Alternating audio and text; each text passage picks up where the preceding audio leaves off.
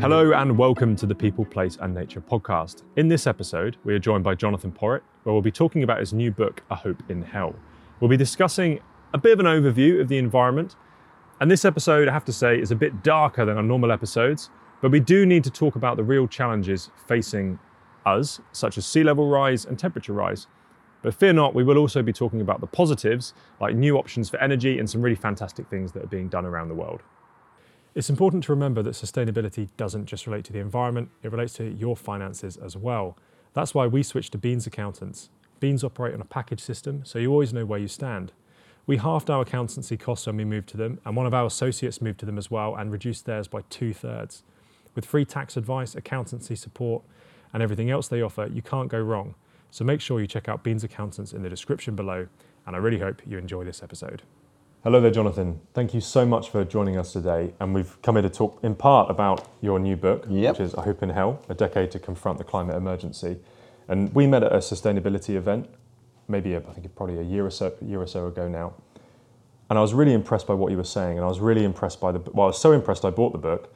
And then I was incredibly impressed by the book as well, because I've read an awful lot of books by various people on this issue, on the climate.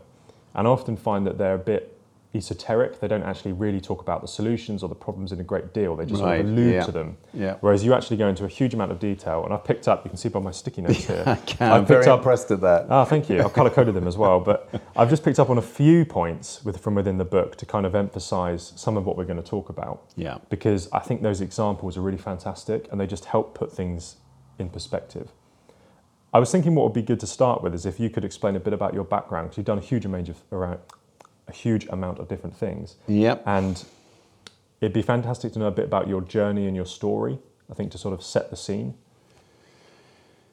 Yes, no, it's a long journey, that's for sure. So I think I was actually incredibly lucky to begin with, because in 1972, I just came across some books, things like Blueprint for Survival, Limits to Growth, and I can't even remember why I started reading this stuff, but once you start, it's quite difficult to stop. And that just got me straight into the whole big story about the environment and sustainability. So I joined the Green Party then in '74. So effectively, I've had kind of 50 years of banging away about this stuff. And I've always tried to do it, sometimes with NGOs, non-governmental organisations like Friends of the Earth, WWF. I'm still very involved in the NGO world with Trust for Conservation Volunteers and others.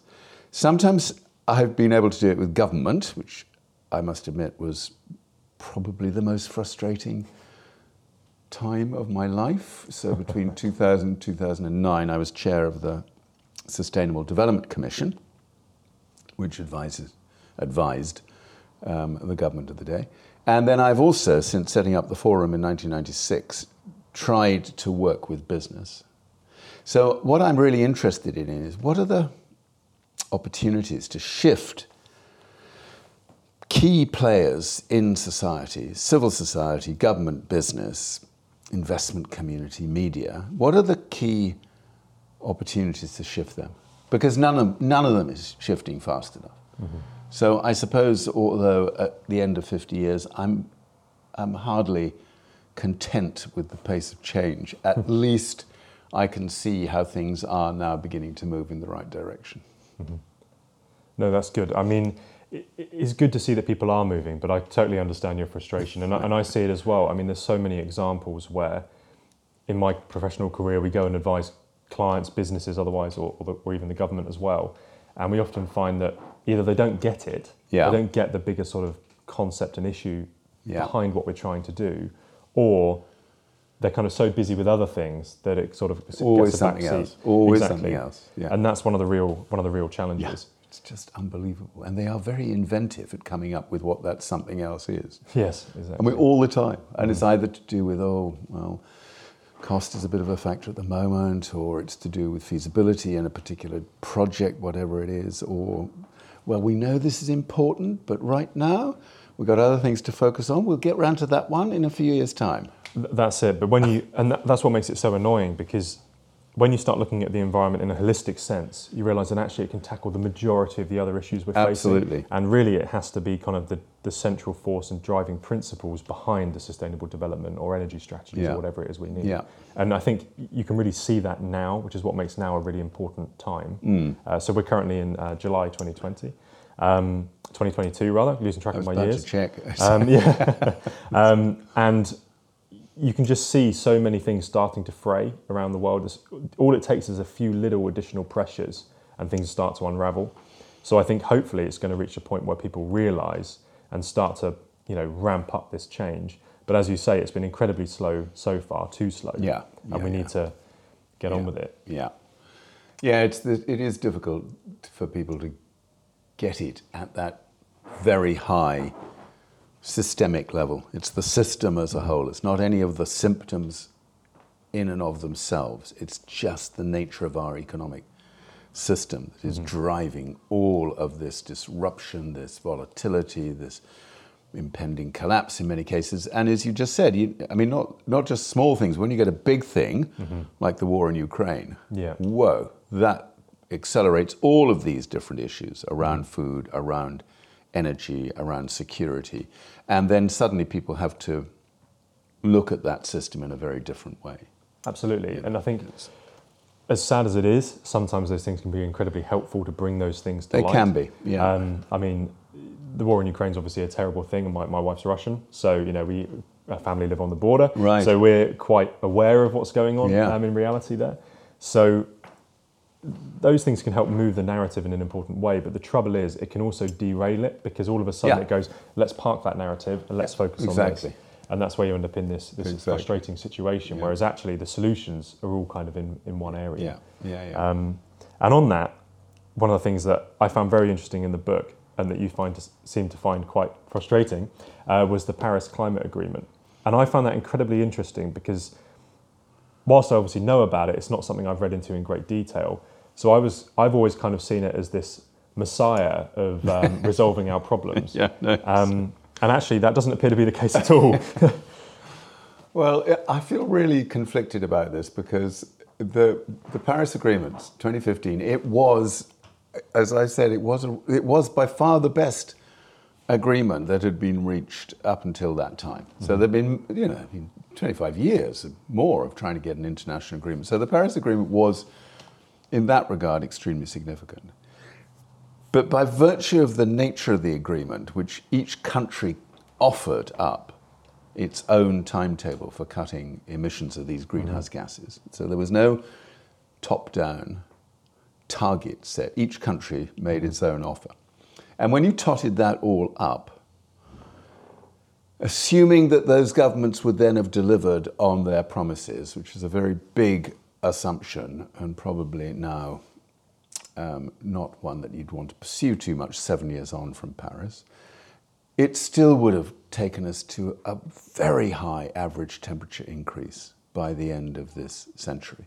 And whichever way you cut this, we're sort of looking at ideally no more than a 1.5 degrees centigrade increase by the end of the century, absolutely no more than 2 degrees centigrade. The Paris Agreement still would have taken us to more than 3 degrees by the end of the century. So yes, best agreement to date, but it still essentially would have crashed human civilization. So when people were celebrating this amazing thing, a lot of climate scientists were sort of saying, okay, let's celebrate, but let's just be a little bit cautious about this, because this is just the start of a long, long, long process still to go. Yeah, exactly. And I mean, pretty much what you've just said here, at 3 degrees change is essentially game over for human civilization, which meant, confusingly, that the Paris Agreement was both an incredible breakthrough and a death sentence, not just for small island nations, but pretty much for the whole of humankind. Yes.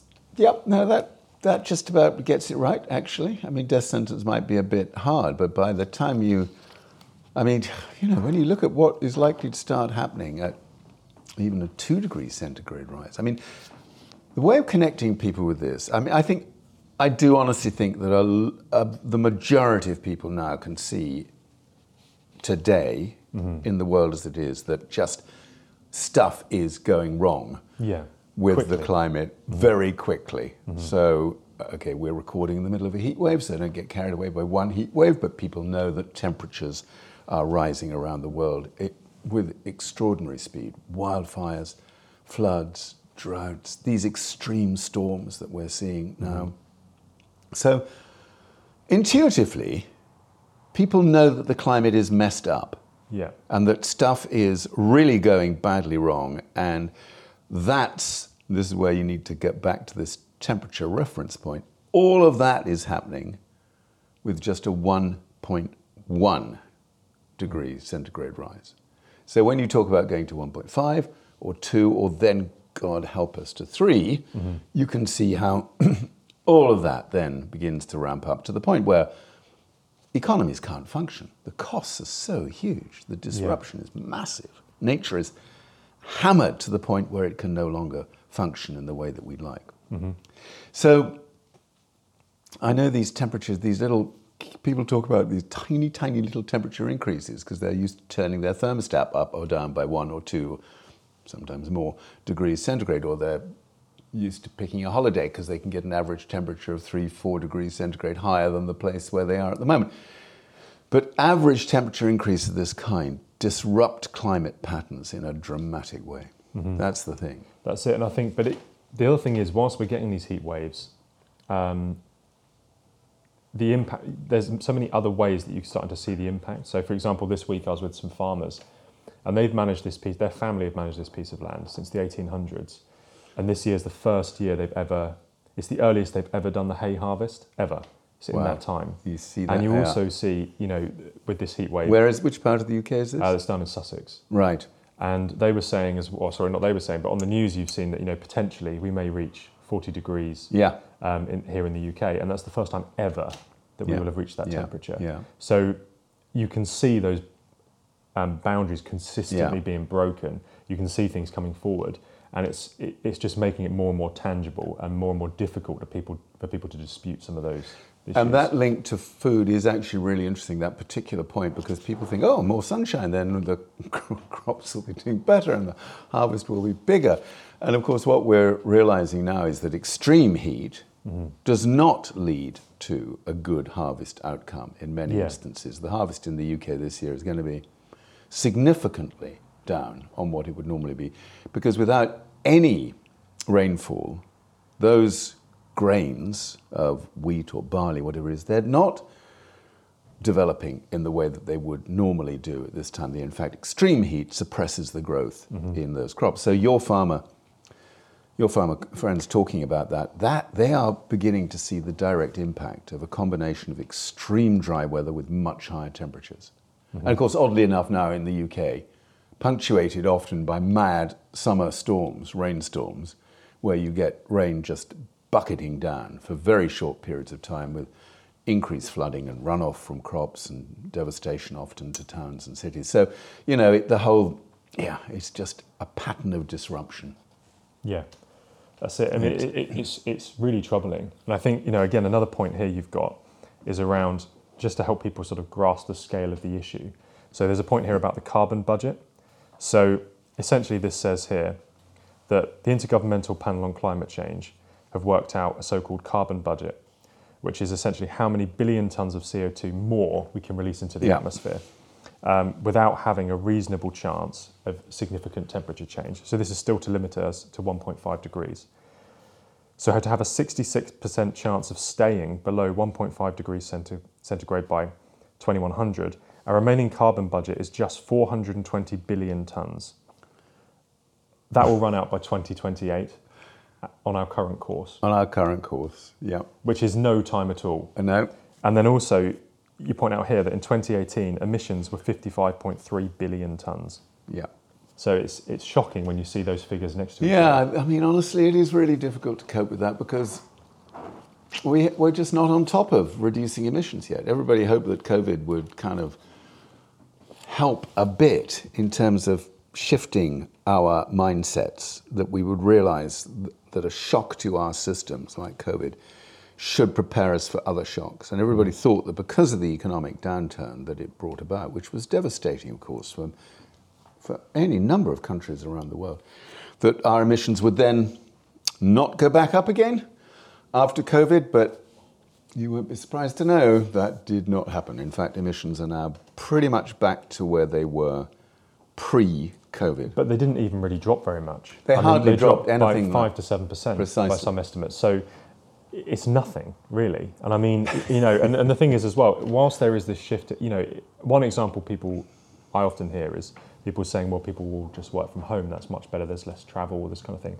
And whilst that's true, it can actually increase amounts of energy used as well, because instead of having one office, which has got lights and aircon hopefully and all very this kind of thing and heating, efficiently managed. Hopefully, you would hope. You'd hope. But now that's everybody's houses. Exactly. So you may have, instead of having an office of 100 people, you've got 100 homes that now are having all of their lights on, people cooking, all of this kind of thing. So it's shifted.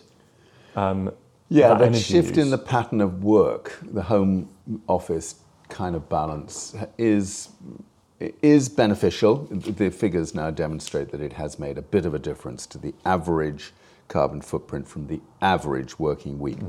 But it's nothing like at the scale that people would want to point to, because it's not having that dramatic an impact on emissions. I mean, in that regard, the only thing that drives down those emissions is changing the source of the energy. Yes. Whether it's being used in an office or in a factory or in a home, wherever it might be. If you can get all the carbon-based energy sources out of the system and increase the amount of renewable sources of energy, electricity in particular, then that's the start of a solution to the bigger system issue. And time for a little bit of optimism here, do you reckon? Yes, we can inject some. What do you reckon? So, just because these things can get very gloomy. The renewable story in the UK and in other countries is utterly remarkable. And genuinely, most people don't spot this. They do not know what's happening. But we are, year by year, we are getting rid of fossil fuel-based energy sources, coal in particular, which is on the way out, although delayed a little bit because of the war in Ukraine. We're slowly seeing that we need to get beyond the use of gas to generate electricity, and we're ramping up investments in renewables as fast as any nation in the world. So we're already now able to point to the fact that 50% of our electricity here in the UK comes from renewables, 50%. And within the next 5 years, all being well, in terms of these new investments being delivered, particularly with offshore wind, that will push up close to 80%, 85% of our electricity. Now, tons of energy is used that isn't about electricity and transport and heating and manufacturing and so on, but you've got to start there. Yeah. And this is genuinely such a good story. I quote from a former chief scientific advisor in BEIS. It was called, it had a different departmental name in those days, a guy called David Mackay, who described the idea of renewables providing the backbone of our electricity generation system here in the UK. He described it as a dangerous illusion. And that's just 7 years ago. Yeah. So things do happen, they do change. Absolutely they do. And I think, again, it's the range of things coming online to start to tackle this is really significant.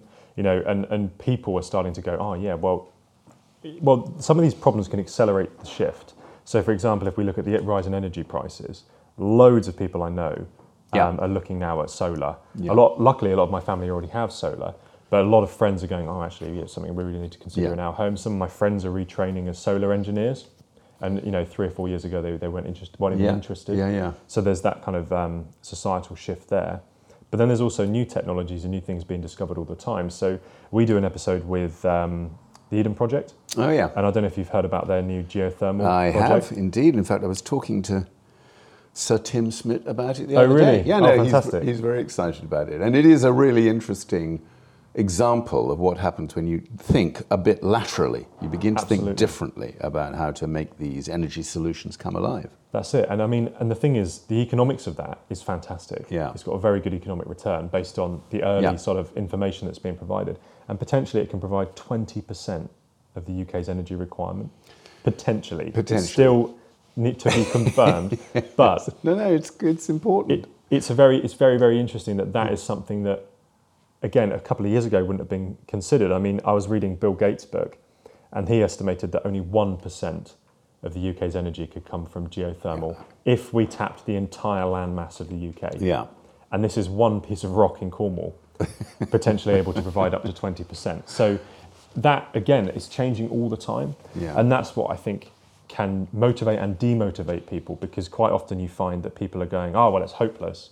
Or they're kind of so set in there being these amazing opportunities that will just appear. So why do they instantly go to the place that says this must be bullshit? I don't believe this can't be right. Why are people so quick to deny the potential for change that we've got in our midst now? Why do they do this? I don't know. I think maybe it's easier in a way. It's easier to go, do you know what? I'm not going to worry about it. And I still think people perceive it as this much longer term issue. Well, that's certainly true. But even so, when you've got an economic upside, as you said, and now with energy prices kind of out of control and likely to stay very high for the foreseeable future, frankly. So you've got the economic motivation, you've got the technology potential. I do not understand why so many people still find it easier to say no than yes. Yeah, it boggles my mind as well. And I think we find this a lot because we do a lot of development work. Yeah. Master planning, sustainable strategies. And really, in a lot of cases, we're set in our ways. This is one of the biggest issues I come across. Because what we're talking about when it comes to sustainability is it's not an expensive solution. So I'll use water as an example because this week it's very topical because of the heat wave. Yeah. I've been in Sussex dealing with the water neutrality issues. Right. One of my business partners, Tapua, who's been on the podcast as well, talking about this very topic, he's dealing with a lot of technological solutions and design solutions to this issue, which we're helping him with on a landscape front. Right.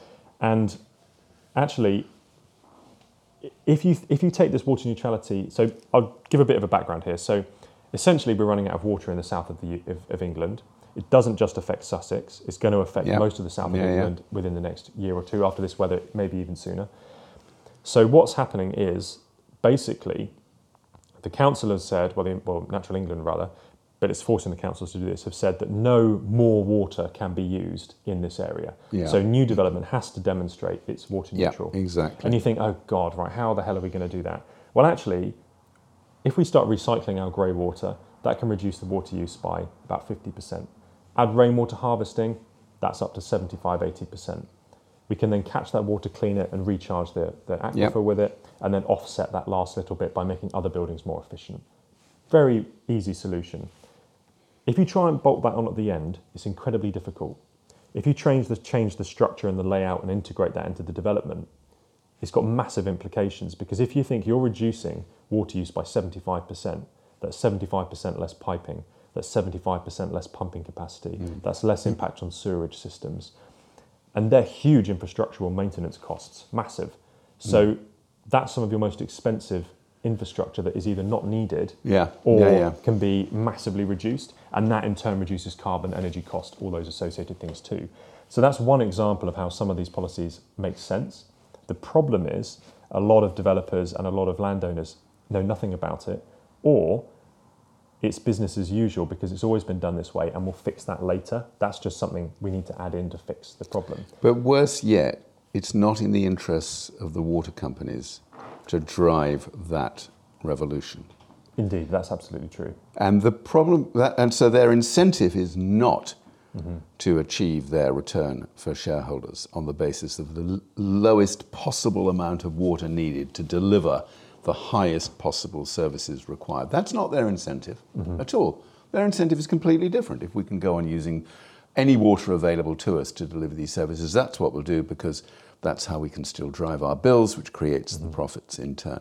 So we've structured these markets, and this is a really good example with water, in such ways to make sure that the primary players don't actually want to see the changes in the system that are needed. You can change that by regulation. Water companies in the UK here could be mandated to do developments of the kind that you're talking about and provide the water required for those developments in completely different ways. We could do it by regulation. We could do it by mandating. We'd be changing the remit through Ofwat of the water companies.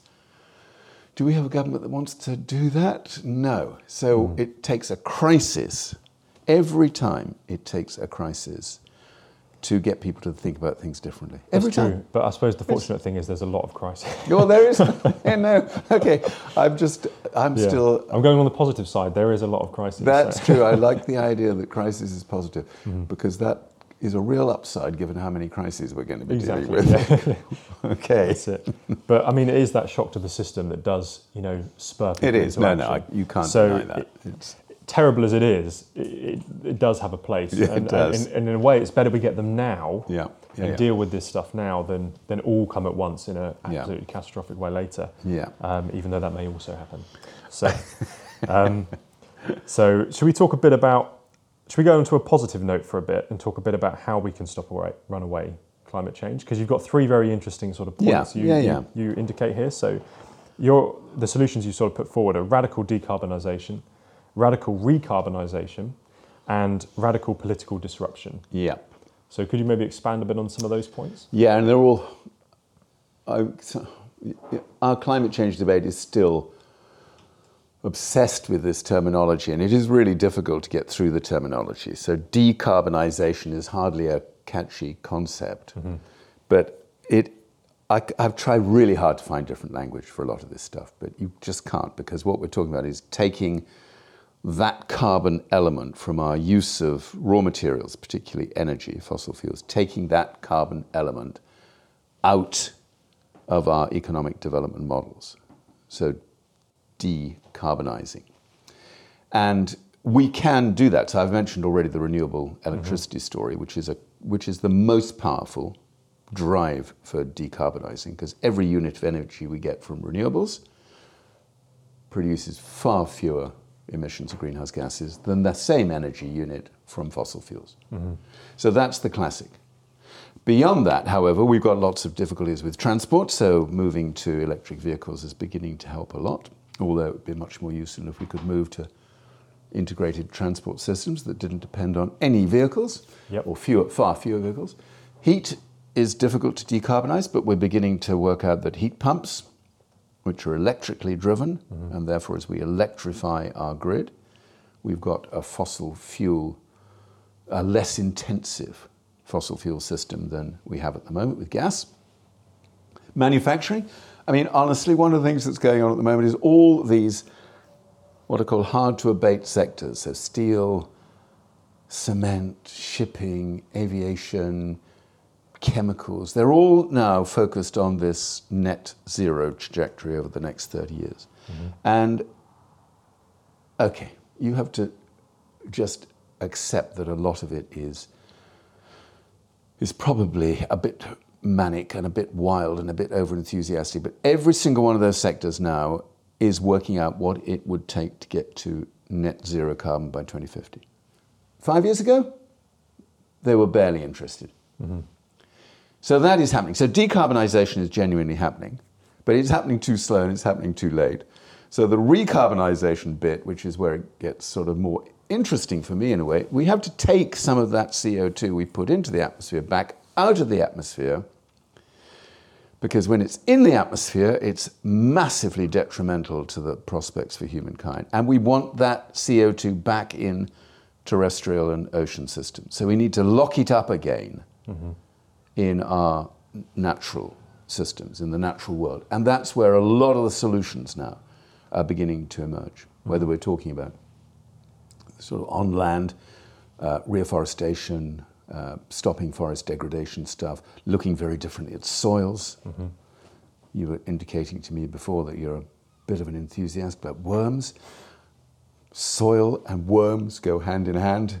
As soon as you can rebuild organic soil matter, organic carbon in particular in soils, you begin to see concentrations, the populations of all of these critical species in terms of soil come bounding back immediately. And worms are a very good indicator species for soil quality. So doing that, locking that up, that carbon back up in land-based systems, and then thinking about the marine stuff as well, which is seagrasses and really exciting stuff about seaweeds and so on. Yeah, regenerative ocean farming. Exactly. Amazing. A massive potential. Yeah, I mean, I'm very interested in regenerative ocean farming. Right. It's a very, very sort of new area. It is a new area. But ironically, something actually we've been doing for centuries and centuries and centuries, but people don't really realise it.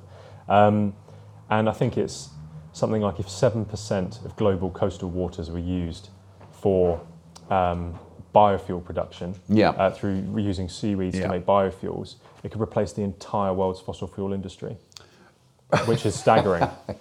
So I like the big picture that you draw here sometimes. I mean, but the thing is, it shows the potential promise of some of these industries. Obviously, that's a big challenge. It does. But one example I saw that I thought was really fantastic was with the US. So there's an amazing charity called Green Wave in America, which look at this regenerative ocean farming, and they did a study with the World Bank or the World Economic Forum. And they found that if 5% of the US's coastal waters, just 5%, it could create 50 million jobs. Yeah. And I can't remember the amount of carbon it would remove. Yeah. But it actively reduces, acidity of the oceans. It takes chemicals out, and it can provide huge amounts of very nutritious food as well. So some of these solutions, and also it's very well protected against climatic change. Yeah. Because you can lower the system in the event of a storm, and because it's in the sea, it's not affected by heat waves or drought, obviously, because it's in the sea, as our terrestrial systems are. Yeah. So there's a lot of promise in those sort of systems to tackle some of these challenges and a way to shift our sort of food production in a way that's going to mutually support weaning ourselves off. Yeah. No, absolutely. These other systems. And the potential is huge. I mean, it is genuinely huge. And oh God, are we going to get onto the prevailing mindsets in our politicians who just can't see the excitement behind some of this stuff? I mean, you spend a lot of time talking to pioneers in your particular area, people who can see just how impactful these solutions would be, and how sort of oven ready is sometimes the phrase that is used, but how immediately available to us they are. We're not talking about crazy blue sky technology that will only kick in by the end of the century. What's frustrating is we have all of the solutions ready to go. We have all of them. They're all ready to go. Exactly. And actually they're just not being implemented. And the question is why? And that's primarily political will. Hence it's the not third even, bit. It's not even funding. Decarbonisation, recarbonisation, and then we have to have a radical shift in political systems to force, I'm sorry, that is the word I'm going to use, to force today's politicians to apply themselves to making these solutions available sooner rather than later. In fact, as soon as possible. And without that political shift, a lot of these things would just get pushed out time after time. So many politicians today still spend most of their life looking backwards at the fossil fuel industries, extractive industries, all the sources of wealth in the 20th century, not sources of wealth for the 21st century. And we have to change this. We have to get our politicians focused on that future-oriented economy, which they're very reluctant to do at the moment. Very reluctant. Indeed. I mean, what frustrates me is some of the solutions are very simple. So we were talking before the podcast about London's urban greening factor. Yeah. And also we've just talked about the water neutrality side of things. Those two policies could absolutely transform the way we develop and regenerate parts of cities. They're very, very simple in principle. Delivery maybe is slightly more difficult, especially around the water neutrality one. But if we embed those principles, we are preemptively stopping the water crisis that's coming to the UK. Yeah. We're extracting, I think, 700 million litres per day over the recharge rate of our aquifers. And we're having to dilute drinking water because of nutrient issues. Yeah, exactly. So they're big problems now, but they're going to get exponentially worse with extreme weather. Yeah. So if we do them now, we already have the metrics for them, we already have the systems in place and the solutions, but it's not policy. Yeah. If it was policy, we tackle all of those issues, and that will accelerate that culture change. Yeah. But it isn't happening. So if any politicians are listening, do that and do it now, because the impact is huge. Those two simple policies will transform urban design. Yeah. No, I agree. And then you've put your finger on this thing. Why don't politicians regulate for these improvements, for these better outcomes? What what holds them back from this? And it isn't just that they're stuck in the past. It's also that they are wedded to a pretty fundamentalist market-based ideology that says that things work best when you do it in a market economy that is led by voluntary actions on the part of the key businesses involved in this. And really for the last 40 years, we've seen governments pull away from the power of good, well-designed regulation and rely more and more on market-led change. And we can see the consequence of that 40 years on. Yeah. So the reason they're stuck, it's not just because they can't see the excitement of the future. They're also stuck in a model of progress that says markets are so much better than governments at providing the solutions we need. So if there is to be an upside from COVID, maybe the fact that the market would not have sorted out COVID. Let's be honest, it's only because governments seized that obligation to intervene at different points to get on top of COVID. Let's hope more people are inclined to use the same power of intervention, regulatory intervention, to drive the climate solutions. Let's hope. Let's hope. Oh, And how many times have I said that in the last 50 years? Far too many, okay, but if you strip out the hope, then what's left? exactly, yeah. And that hope's so important to keep you motivated as much as anything. Seriously. And it's always just there, isn't it? It's just out of reach. But we are getting there. We are getting there. So on that note, should we talk more about the doom side of things? Yeah, Because you what think we'll we've try done and do, we have done that a lot, but I think Okay. what interested me in the book is, I spend a lot of time obviously looking into the environment, but there's a lot in the book that shocked me and really surprised me with things I wasn't aware of at all. So one of those is around melting ice. So I'm just going to try and find an example, Yeah. but maybe you want to provide a bit of a summary of that, and then I'll throw out some points from the book. Yeah, I think that it would be stupid to say that concern about melting ice has crept up on people, because that's not the case. I mean, climatologists have been very focused on this for a long time, but they've not been able to get traction with policymakers. And I think that's because the rate of melting with our ice-based systems, that's ice sheets and glaciers and Arctic, Antarctic, all the rest of it, has still been quite, if you like, quite modest. We've only seen centimetre, sort of millimetre to centimetre increases in sea level as a consequence of the melting so far. So policymakers have tended to say, well, okay, so the sea level is rising a bit, but hey, it's not that bad. And only in the last 5 years, to be honest, has this focus shifted to saying, wait a minute, we're now beginning to see rates of melting so fast from the Arctic and the Antarctic that this shifts the whole expectation that we have about sea level rise. And I think there's a point here that sums that up quite well. So according to NASA, today's sea level rise is just 20 centimetres higher on average than it was in the 1900s, in 1900. Yeah. But the rate of increase is what has been speeding up, as 8 of those 20 centimetres have impacted sea level since 1992. Yeah. Yeah, that's what we have to focus on. Every year, the increase in sea level gets a little bit higher.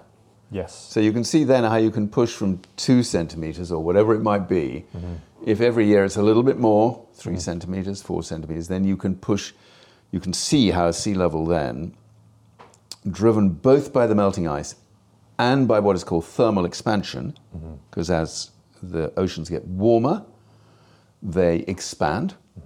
So you've got these two big factors. You can see how that pushes the projections through to what is now the standard consensus from climate scientists, which is a 1 metre, an average 1 metre sea level rise by the end of the century. That's the best bet from the IPCC, the Intergovernmental Panel on Climate Change. That's the best bet. I want to just stress that because the worst case is 2 metres. Yeah, which is... You did ask me for a bit of doom and gloom. Yeah. And I'm just giving you that because at 1 metre, that is devastating for hundreds of millions of people all around the world. Think of the number of cities that are within a metre of average sea level. The majority. Majority. Yeah. So push that up to 2 meters, and you are entitled to get very gloomy indeed. Yeah, absolutely. And I think what also is important to understand is that's between now and 2100, and that rate of increase just exactly. Yeah, it doesn't stop there. Pace. It doesn't stop there. So, and that's what's incredibly troubling. So, for example, Antarctica. So this is several hundred years away, but we've got to think of our ancestors here. You know, we're talking about humanity and the survival of humanity. So this is just Antarctica. If the ice on Antarctica melts, it's a 60-meter increase in sea level. Yeah. Which is unbelievable. Yeah. Unbelievable. It is. And you're right, a lot of people take comfort from the fact that that could take centuries to unfold completely. But ultimately, that is still the future we have to contemplate. We can't just discount it because it's only going to happen over a long period of time. It's still going to happen. Yeah, exactly. That's the point. And this is the thing in the language that the scientists have used now, and the language story for climate scientists is such an important one, because bit by bit they've had to revise the language they use to get these messages through to politicians. Mm-hmm. So in the big report that came out at the end of last year and this year, this is called the 6th Assessment Report from the Intergovernmental Panel, this word, irreversible, was used for the first time in many instances that we are either already at or we're very close to tipping points which would be irreversible. Mm-hmm. That is the scariest stuff, because it's probably not irreversible in the great span of things. We're talking about hundreds of thousands of years, because all these systems are immensely dynamic and they keep changing back and forth. So scientists are quite rightly cautious about using the word irreversible. But what they usually do is say irreversible for the next few hundred years, which is essentially the bit that really is important to us. It's important to us. Yeah. And I've noticed the use of this word irreversible because it's a chilling word, because we like to think, okay, we're screwing it up now, but look, we're getting smarter. We're beginning to see these changes for what they are. We've got our heads, starting to get our heads around the crisis. And we then have it in our power to put that right. Yes, we do. Mm-hmm. We do. We really have it in our power to put it right. But once a change becomes irreversible, it is not in our power to put it right. So when the Greenland ice sheet starts to melt,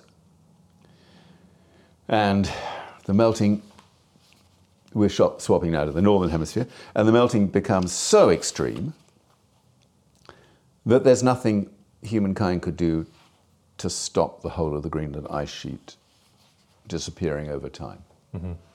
And that's 6 meters of sea level rise, not 60, but 6. That's it. Well, it's the same. I was just reading a point here about the Western Antarctic ice sheet. Yeah. If the glacier at the front of that goes, exactly, that's 3.5 to 5 meters. Exactly. So all of these things really rapidly add up. And I've seen it on the news several times lately going, oh, actually, that glacier is not looking so stable now. And of course, what we've got to think of, we're talking about ice adjacent to the sea. But that's not the only ice that's of serious concern to a lot of people. So, I'm just trying to find where it was here. But, in here you talk about, okay, so here we go, the Himalayan glaciers. So we're going to the roof of the world now. Yeah. The high point of the world. So a published report in 2019 showed that the Himalayan glaciers were melting twice as fast between 2000 and 2016 as between 1975 and 2000. So this is to do with increased temperature in those areas. Yeah. And this is incredibly worrying because that feeds 6 of the biggest rivers in this region of the world, which are responsible for 1.5 and 2 billion people's worth of drinking water. Yeah.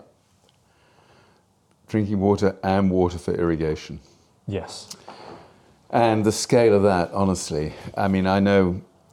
But this is the realms of national security, though, and that's why you see this national security is starting to come into it. Because I remember reading a document from, I think it was the Secretary of Defense for the US, and he was saying climate change is the single biggest risk to national security and national borders, because it will lead to mass migration, and we're already seeing that happen now with food crises in Africa, leading to more people to come to Europe. and it's only going to get worse as these things become exacerbated. So, across the globe, it's not just people coming to Europe or the UK, that's people shifting from China to India and vice versa, Absolutely. and Mongolia to Russia, and, Yeah. Asia Pacific to Australia, and, that kind of thing. So there's this huge range of issues that are just going to cause, societies to collapse, basically, under the pressure. Okay, we've bottomed this out now, I think. So we've got to the point where unless we do what we need to do, these things are in the scope of possibilities for humankind. And that is chilling enough, frankly. But it is funny you mentioned the people who are starting to get really worried about this. Many people in the defense industry, or the defense establishment, if you like, national security, are beginning to say this is so big that if we don't start to rethink what we mean by national security, it doesn't matter how many billions of dollars we put into our armed forces, this stuff is just going to overwhelm our ability to provide people with a sense of security that they need. So for me, it's quite interesting. You can come at this from a different perspective, and security issues is definitely one of the ways in which policymakers are having to rethink this. It is really important that that's starting to happen. It is, but again, it's those crises that lead to that shift in thinking, and give it an impetus to actually get on with it, and get these things resolved. Terrible as it is, but I think hopefully we'll reach a point of critical mass where we realise actually there's such a myriad of issues we have to rethink our overall strategy. And again, we have a lot of solutions to these issues. It's just implementing them quickly. So we can go back to a positive point. So we'll go negative and positive all the way through, I think. Sorry to interrupt, but we have a quick message from one of our sponsors.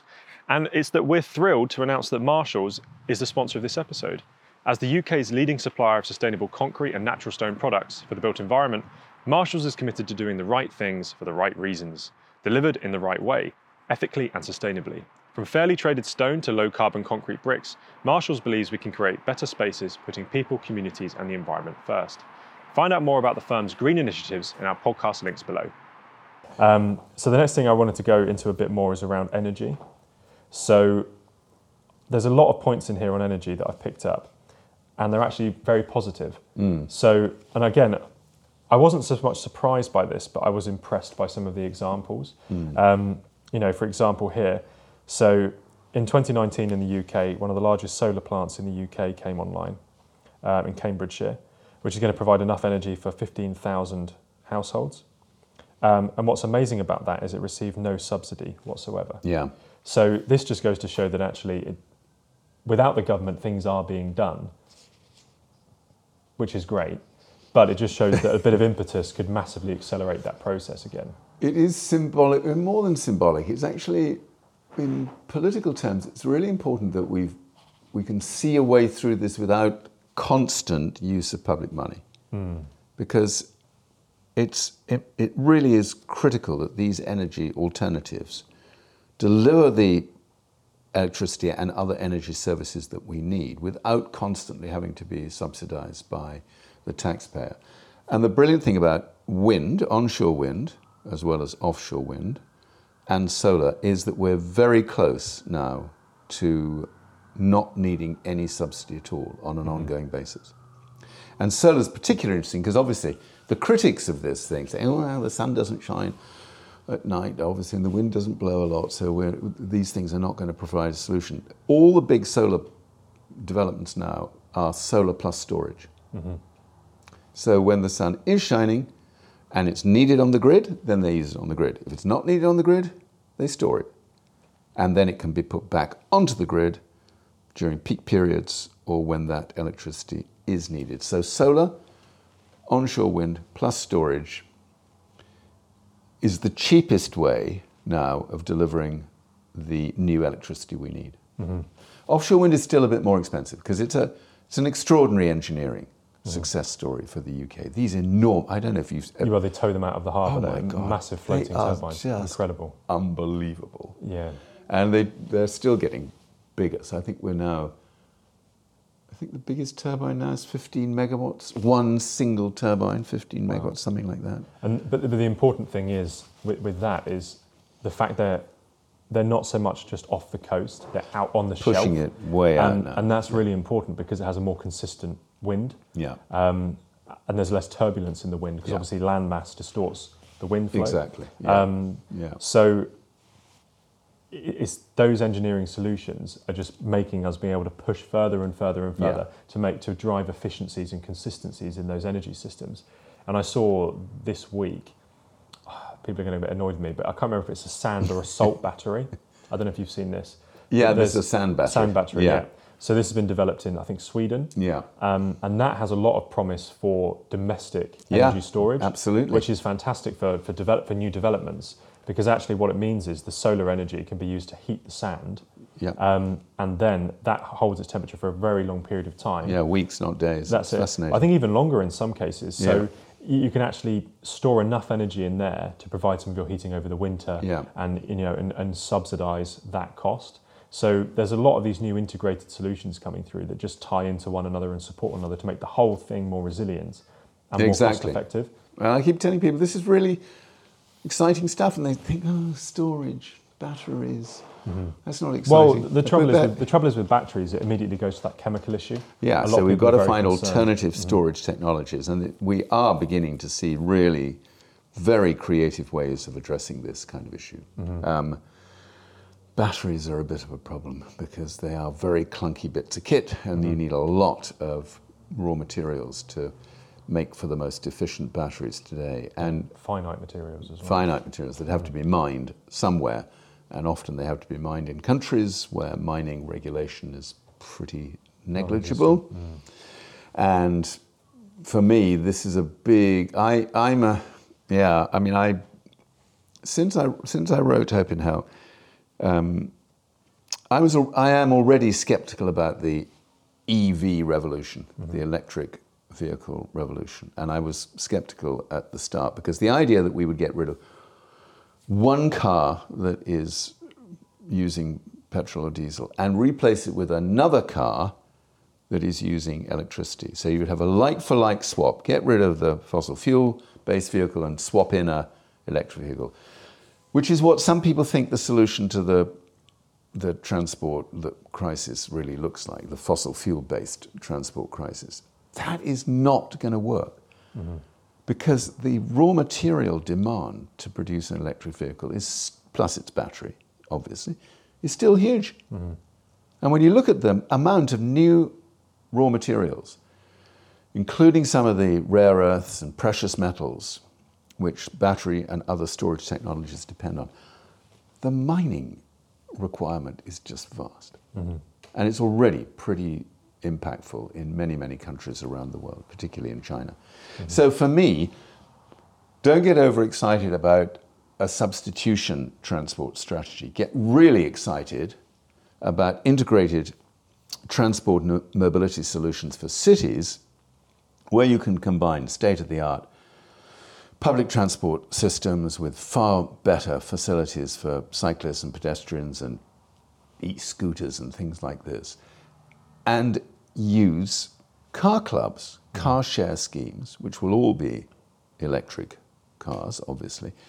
But if you have a community car share scheme, the number of vehicles you need per head of population is massively reduced. Yeah, it is. And I think what I found interesting about that is I kind of always was quite sceptical about the car share side of things because people want their own car. It's kind of part of our society. They do. It's part But what's very interesting is when you look at a city like London, when you look at wealth, in most of the country, wealth is, you can determine wealth by the number of cars. So in the countryside, the more cars you have, the wealthier you are. In the city, the less cars you have, the wealthier you are. It flips on its head completely, which is incredibly interesting. As a metric to determine wealth, judge wealth by. But the other thing that surprised me on that is I thought, because you just don't really see it in the UK, and I've often thought, why? I sometimes have to rent a car for work, and it's really expensive, which I've always found odd. But I go to Russia quite a lot, not now, but I used to go to Russia a lot, as I've already mentioned, my wife's from Russia.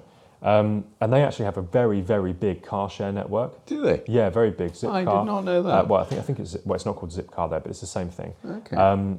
And my brother-in-law went a very long time with no car, only using these Zipcars. Right. And they are everywhere. Right. Everywhere.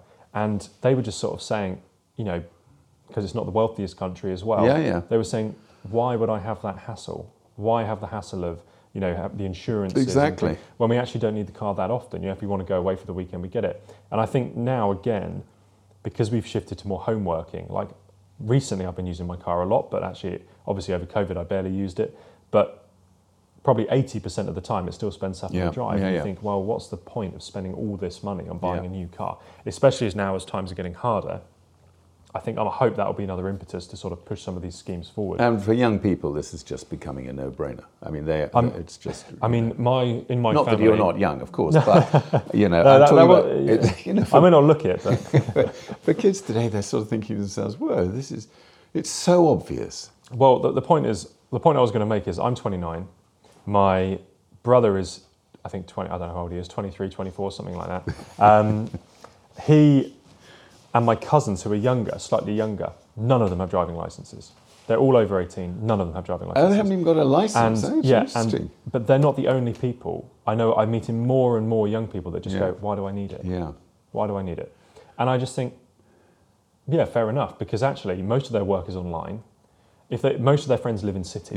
They just think, I'd love to see my friends more often, but in reality, because of the nature of, I think partly that generation, because they've had this more online upbringing, they're more used to communicating online perhaps than my generation that's only slightly older.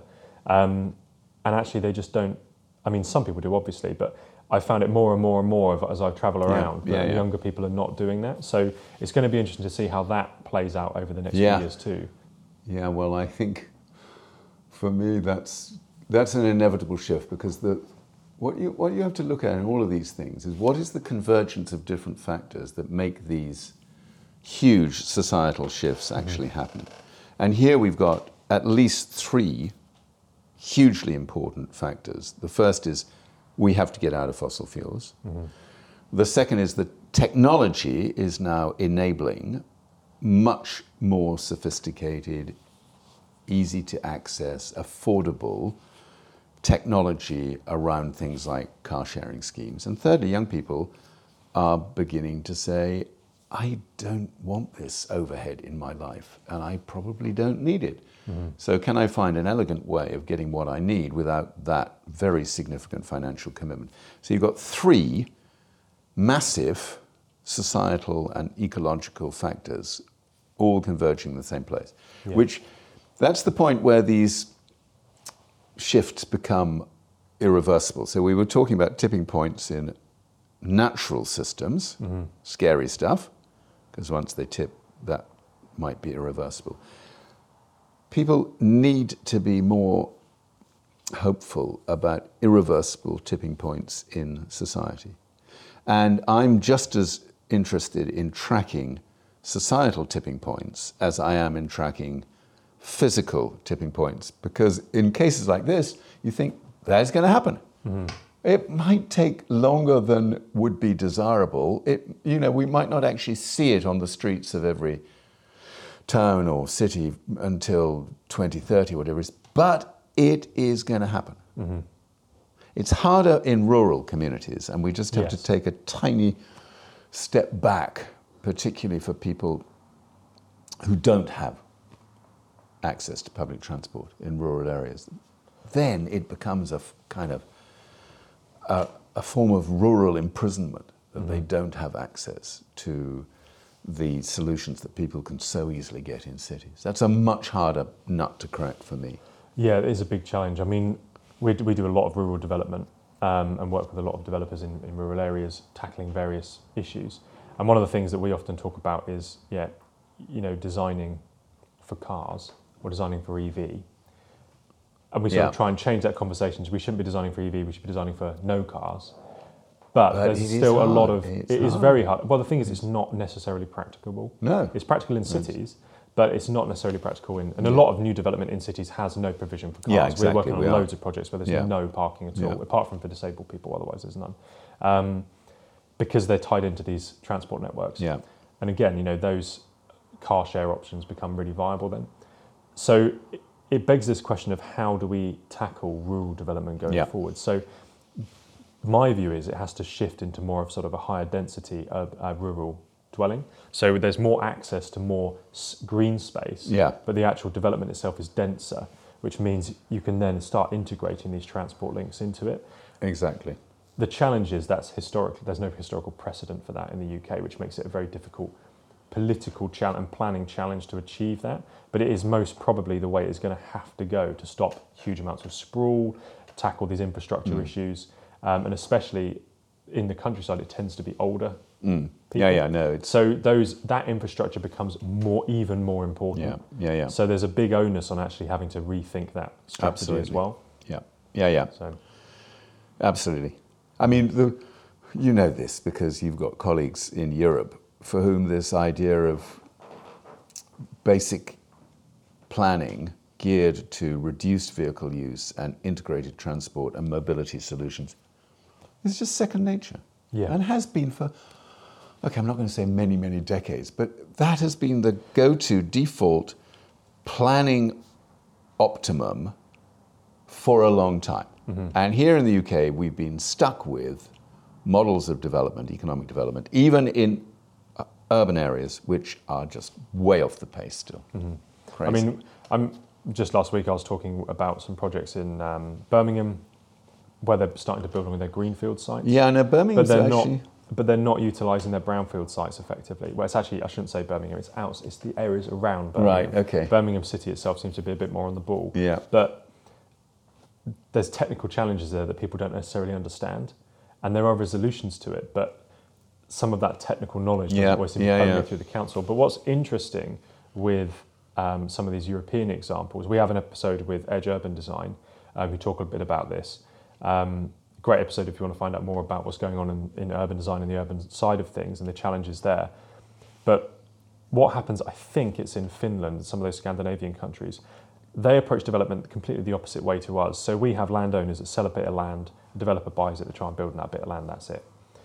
In some of those countries, what they do is they designate, essentially the council takes over areas of land. Then they sell those bits of land to developers as part of a joined up strategy, and they put some of that infrastructure in first. Yeah. So as soon as you move to the area, there's already a train station. Yeah. That infrastructure goes in before it can be sold. So there's this kind of longer term viability and strategy in place to tackle those issues, but we just don't do that. We just don't do that for the same reason that would work against market principles. That's it. But I think the trouble is we do have a very difficult cultural shift because you essentially end up going into sort of compulsory purchase or something like that. It can be. Just do it. So there are challenges, and obviously people may have different views on that. Yeah. But there are solutions to those problems, is what we're saying really. Yeah. And it just takes an alternative view to try and tackle some of them. Yeah. Okay, so we've talked a bit about energy. While we're on, we've gone a bit more into urban design, but going back to energy slightly. We've talked a lot about renewables, and I wanted to get your opinion on nuclear because I've heard you talk about it before, and you have a very interesting take on it, again, that I hadn't really come across. And one of the points you made I can't remember what the talk was, but you were commenting about the impact on fish from nuclear. And I think one of the statistics that came up, one of the new nuclear sites in Wales that's being looked at, is estimated to result in, I think it's 500,000 fish killed per day. Yeah, is that right? Well, some of the figures that people are looking at now are pretty off the wall. But the fish kill story is a big part of it because the nuclear reactors on the coast, they need the seawater for cooling. Mm-hmm. So as you suck the seawater in, unless you've got very sensitive systems to ensure that the fish aren't being sucked in as well as the water, your fish kill rates are unbelievably high. Mm-hmm. So that has focused people's attention on some of the local downside, biodiversity-related downsides of nuclear. But I mean, to be absolutely honest, those aren't my main concerns. No, I know they're not. It was something that struck me as something I've never ever come across before. No, it's true. It's and mad. I thought it might be an interesting segue it's mad into when the you wider look at discussion. It is mad. And actually, there's big concern around that with the new power station being proposed for Suffolk, the Sizewell C power station. Mm-hmm. Big concerns. My beef with nuclear is cost, waste, and risk. And the cost story is, I don't need to talk about that. It is a monumentally expensive way of generating a kilowatt hour. It's just completely crazy. And nobody disputes that any longer. Levelized cost of energy calculations show that nuclear is by far the most expensive. And why would you inflict that on people? So I won't bother about that one. The waste issue for me is a moral issue. Because it's us inflicting a problem on future generations which we've not been able to sort out before. And I've just literally in the last week been updating my figures on this. So when you're talking about managing nuclear waste and decommissioning nuclear reactors, the sums involved are completely staggering. So according to the Nuclear Decommissioning Authority, it's £130 billion to decommission our Magnox reactors. It'll be at least another £50 billion to decommission our next generation reactors, advanced gas reactors. And then there will be another 60 to 70 billion pounds to build this geological disposal facility to get rid of our high level and intermediate level nuclear waste. Okay, so those are ballpark figures coming from the government, not NGO figures. That's 250 billion pounds. That's £250 billion, which will be paid by young people in the future, indefinitely into the future. And you just think, has anybody ever asked whether this is a morally acceptable way of producing the electricity that we need? That you're going to stick that bill on young people. So that really bugs me. And then the last thing, the risk story, well, I'm not going to go into that in much detail. I don't actually mean risk as in reactors blowing up, as in Chernobyl or Fukushima style. I mean risk in times of war and cyber threats to national security. And probably not the right conversation for now, but I was interested to see that the regulatory body here in the UK has just demanded that EDF, the company that's building Hinkley Point C, has got an inadequate set of protections, of defences against the risk of cyber attack. And it is going to have to go back and proof those cyber systems, cyber protection systems, to ensure that malign foreign powers, brackets, Russia, China, whatever, is not able to take down a nuclear reactor simply by using cyber intervention. So I get quite nervous about cyber threats to the future of humankind. They get worse and worse, and that stuff pretty much scares the life out of me. Yeah, but it's really troubling when it can be done at random. Exactly. You know, preemptively or anything like that. I mean, honestly. So, well, and obviously if you're in a war, so people have rightly been focused on the war in Ukraine with Russia putting at risk the Zaporizhia power station, nuclear power station, with what can only be described as near misses. Yeah. Where some of the shells that were landing near Zaporizhia could have actually affected one of the operating reactors, or missile strikes just gone wrong, whatever it might be. So, you know. That's, I mean, and even the disturbance, you know, around Chernobyl. You know, even, oh my God, that was so interesting. Yeah, I mean, it's incredible. Just a spike, you know, people tracking these radiation levels. That's it, just moving around there, and you just think, oh God. I know. Yeah, what's going on there? And I mean, the thing is, it doesn't take much to cause a major crisis. And if there's already a crisis taking place, resolving that issue becomes even harder, which then spirals. You know, again, there's so many issues that can arise from that. It's really troubling. The one thing I wanted to ask you about as well with nuclear is I always hear about thorium reactors as kind of being the solution to nuclear, small-scale thorium. Yeah, I'm probably not the right person to ask about that. I mean, but people who, because I'm not a scientist, let alone a nuclear scientist. So occasionally I have to just go, whoa, I don't know. People have been talking about thorium for the last, thorium as an alternative to uranium, as the principal fuel for nuclear reactors. They've been talking about thorium since the start of the nuclear industry back in the 1950s. Nobody's quite cracked it as an answer to the problem, and the people who really, some of the people who I trust in the nuclear campaigning organizations have looked in detail at the thorium alternative, and they've come to a set of conclusions that says, well, maybe, but in order to build one thorium-fueled nuclear reactor, it's probably about 25 years away anyway. Oh, really? Yeah. So these things take forever to build. Yes. They cost more money than we can almost dream of. And we need to get this stuff sorted as affordably and cost-effectively as we can. So just take nuclear out of the wish list.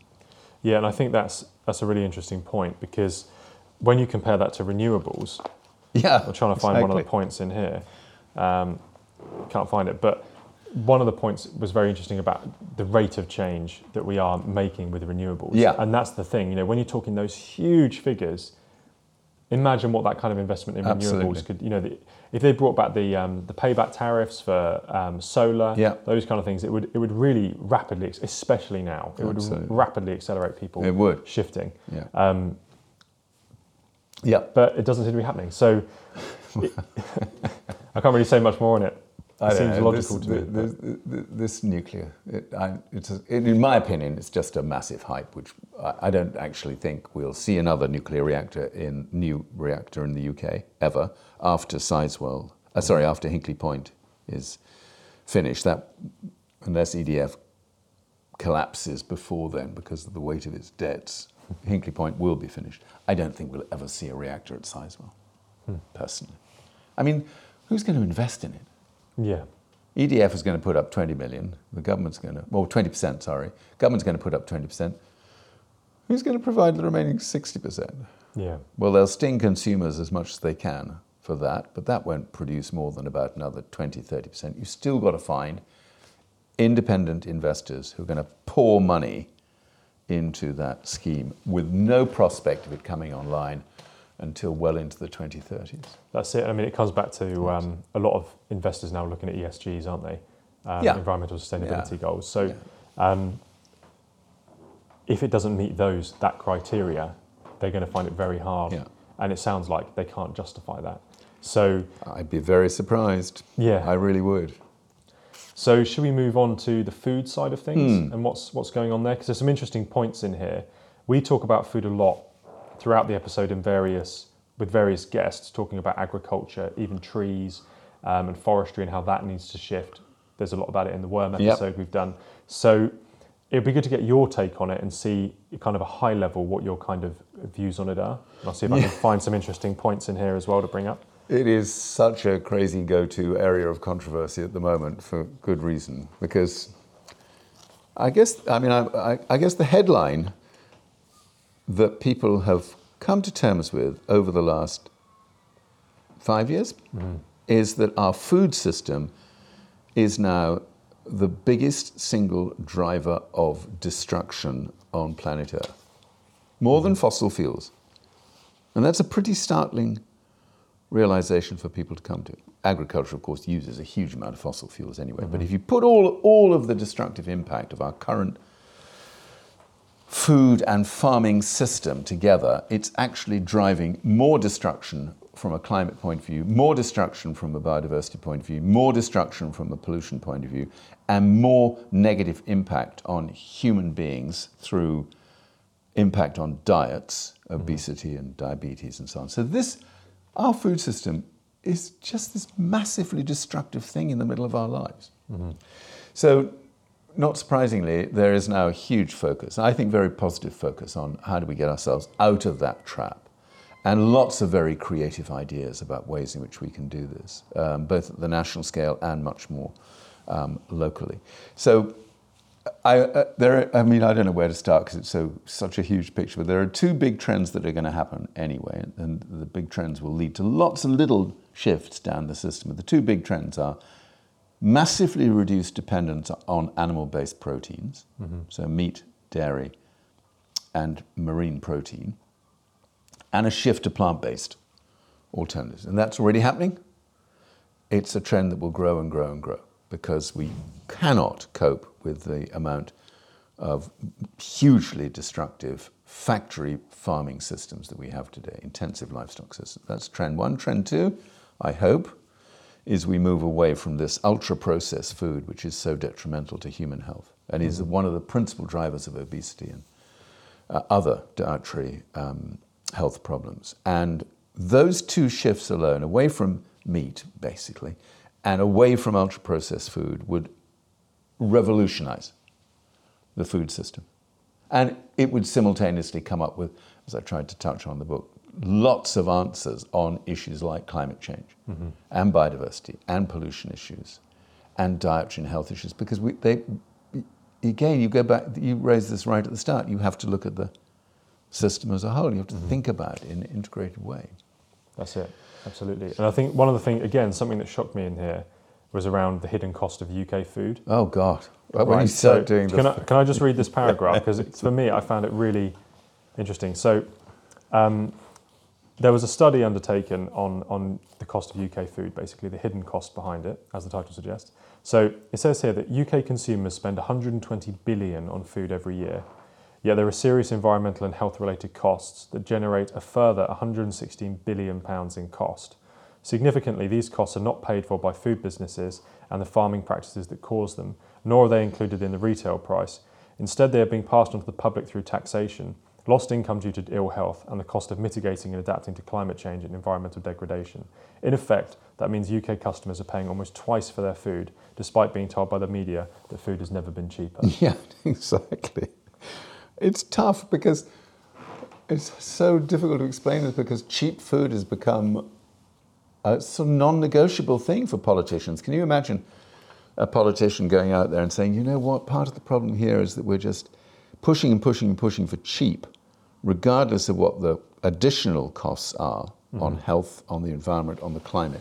And we have got to get to a different state of mind where we start talking about healthy as the critical determinant, healthy food from healthy soils leading to healthier human beings. That, if we could just swap cheap food for healthy food and understand that health is a planetary thing as much as a personal dietary thing, then we would be beginning to change things enormously. Mm-hmm. Yeah, definitely. And I think another point here that caught me was, so that's the side around the economic side, but one of the big issues is around, which we've already talked about, is the regeneration of natural systems. Now, we talk a lot about this in a lot of episodes, particularly one with Ted and Jill about ancient trees and how the UK landscape used to be, and with Merrick Denton Thompson, who I think you know. Oh yes, I know. Yeah. So about the future of agricultural systems, and we talk a lot in those episodes about agroforestry or silvopasture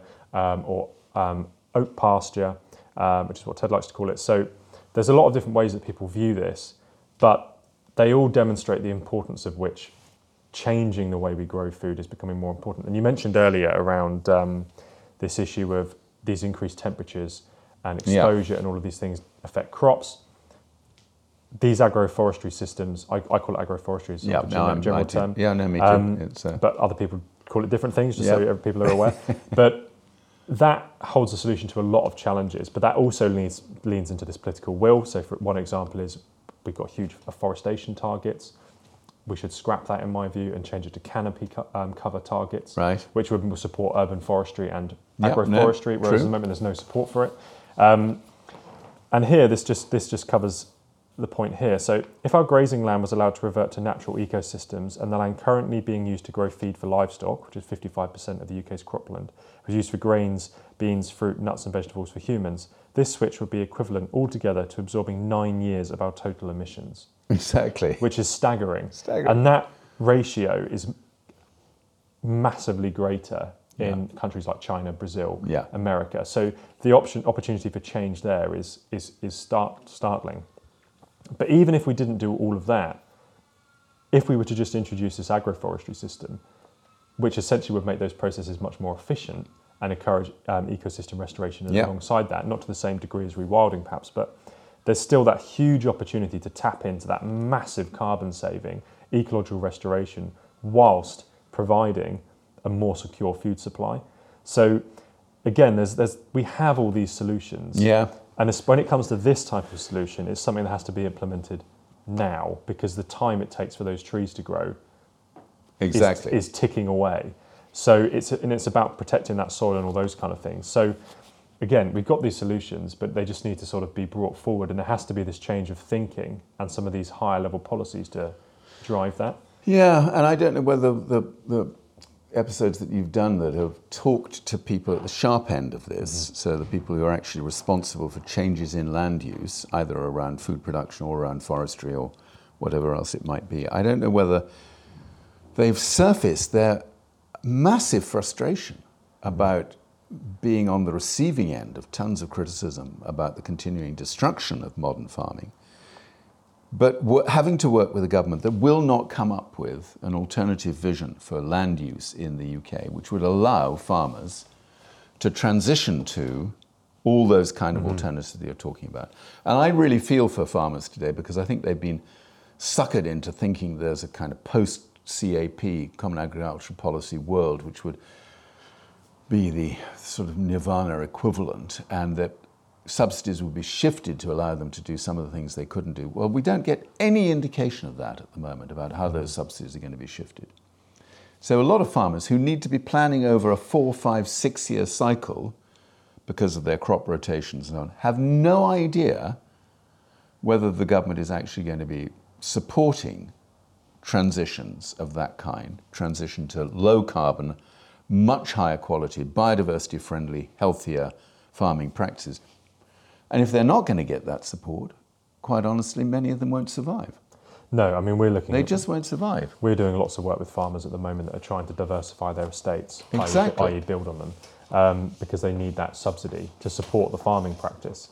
So they're going to be, potentially large parts of land are going to be sold off. And a friend of mine is doing a lot of work with elms and what that may look like, which is the Environmental Land Management Scheme to replace the Common Agricultural Policy, as that has already gone. So there's a lot happening in how that could look. But the problem is, as you say, there's no certainty on what it's actually going to be. And again, we have evidence. This is what's so frustrating.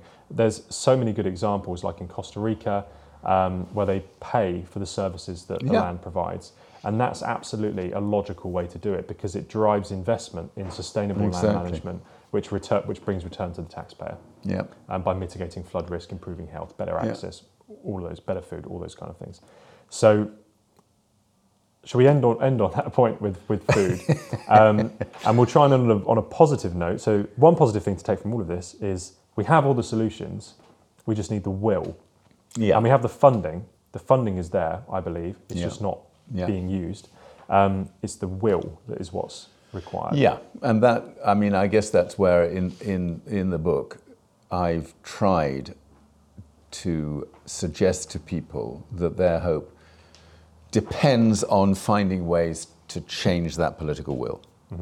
Because you're right, most of the, not all, but most of the technology that we need is there.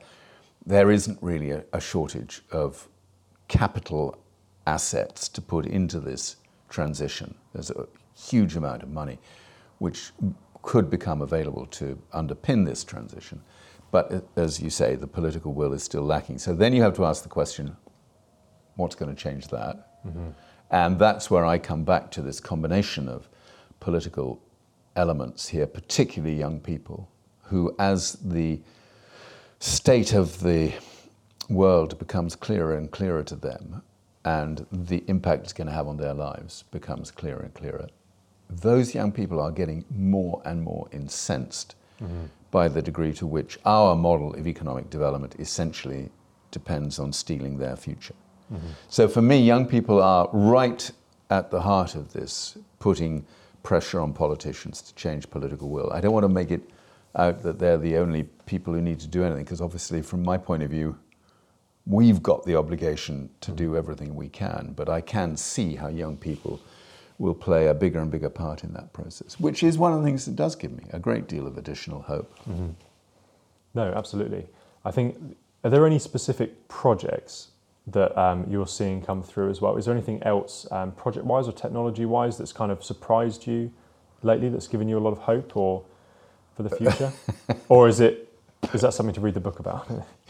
I could just say that, couldn't I?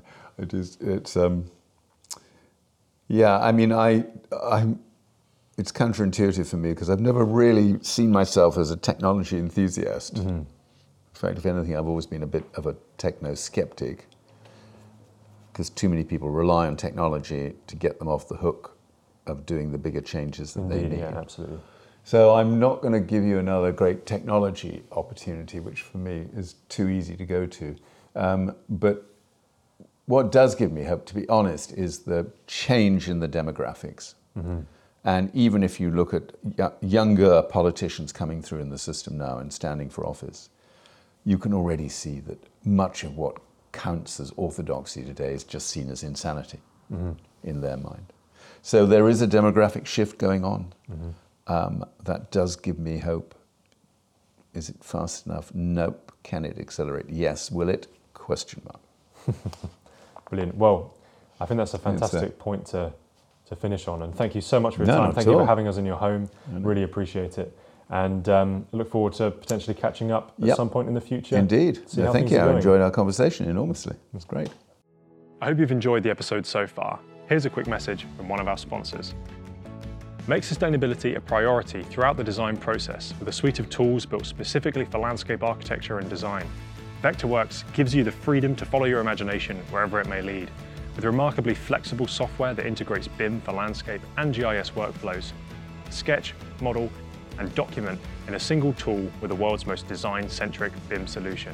Discover Vectorworks' landmark and design without limits. Visit vectorworks.net to learn more. I hope you've enjoyed this episode. If you're interested in finding out more about climate science and energy opportunities, then check out our episode with By4, where we talk about atmospheric change, and the Eden Project Part 2, where we talk about new energy opportunities, like how we can produce 20% of our energy from a piece of rock in Cornwall. Please share to anyone you think may be interested. And a huge thank you to our sponsors, Marshalls and Vectorworks, our kind supporters, Gillian Goodson Design and the Birmingham Botanical Gardens, and of course, NDLA and Monster Don for powering this episode.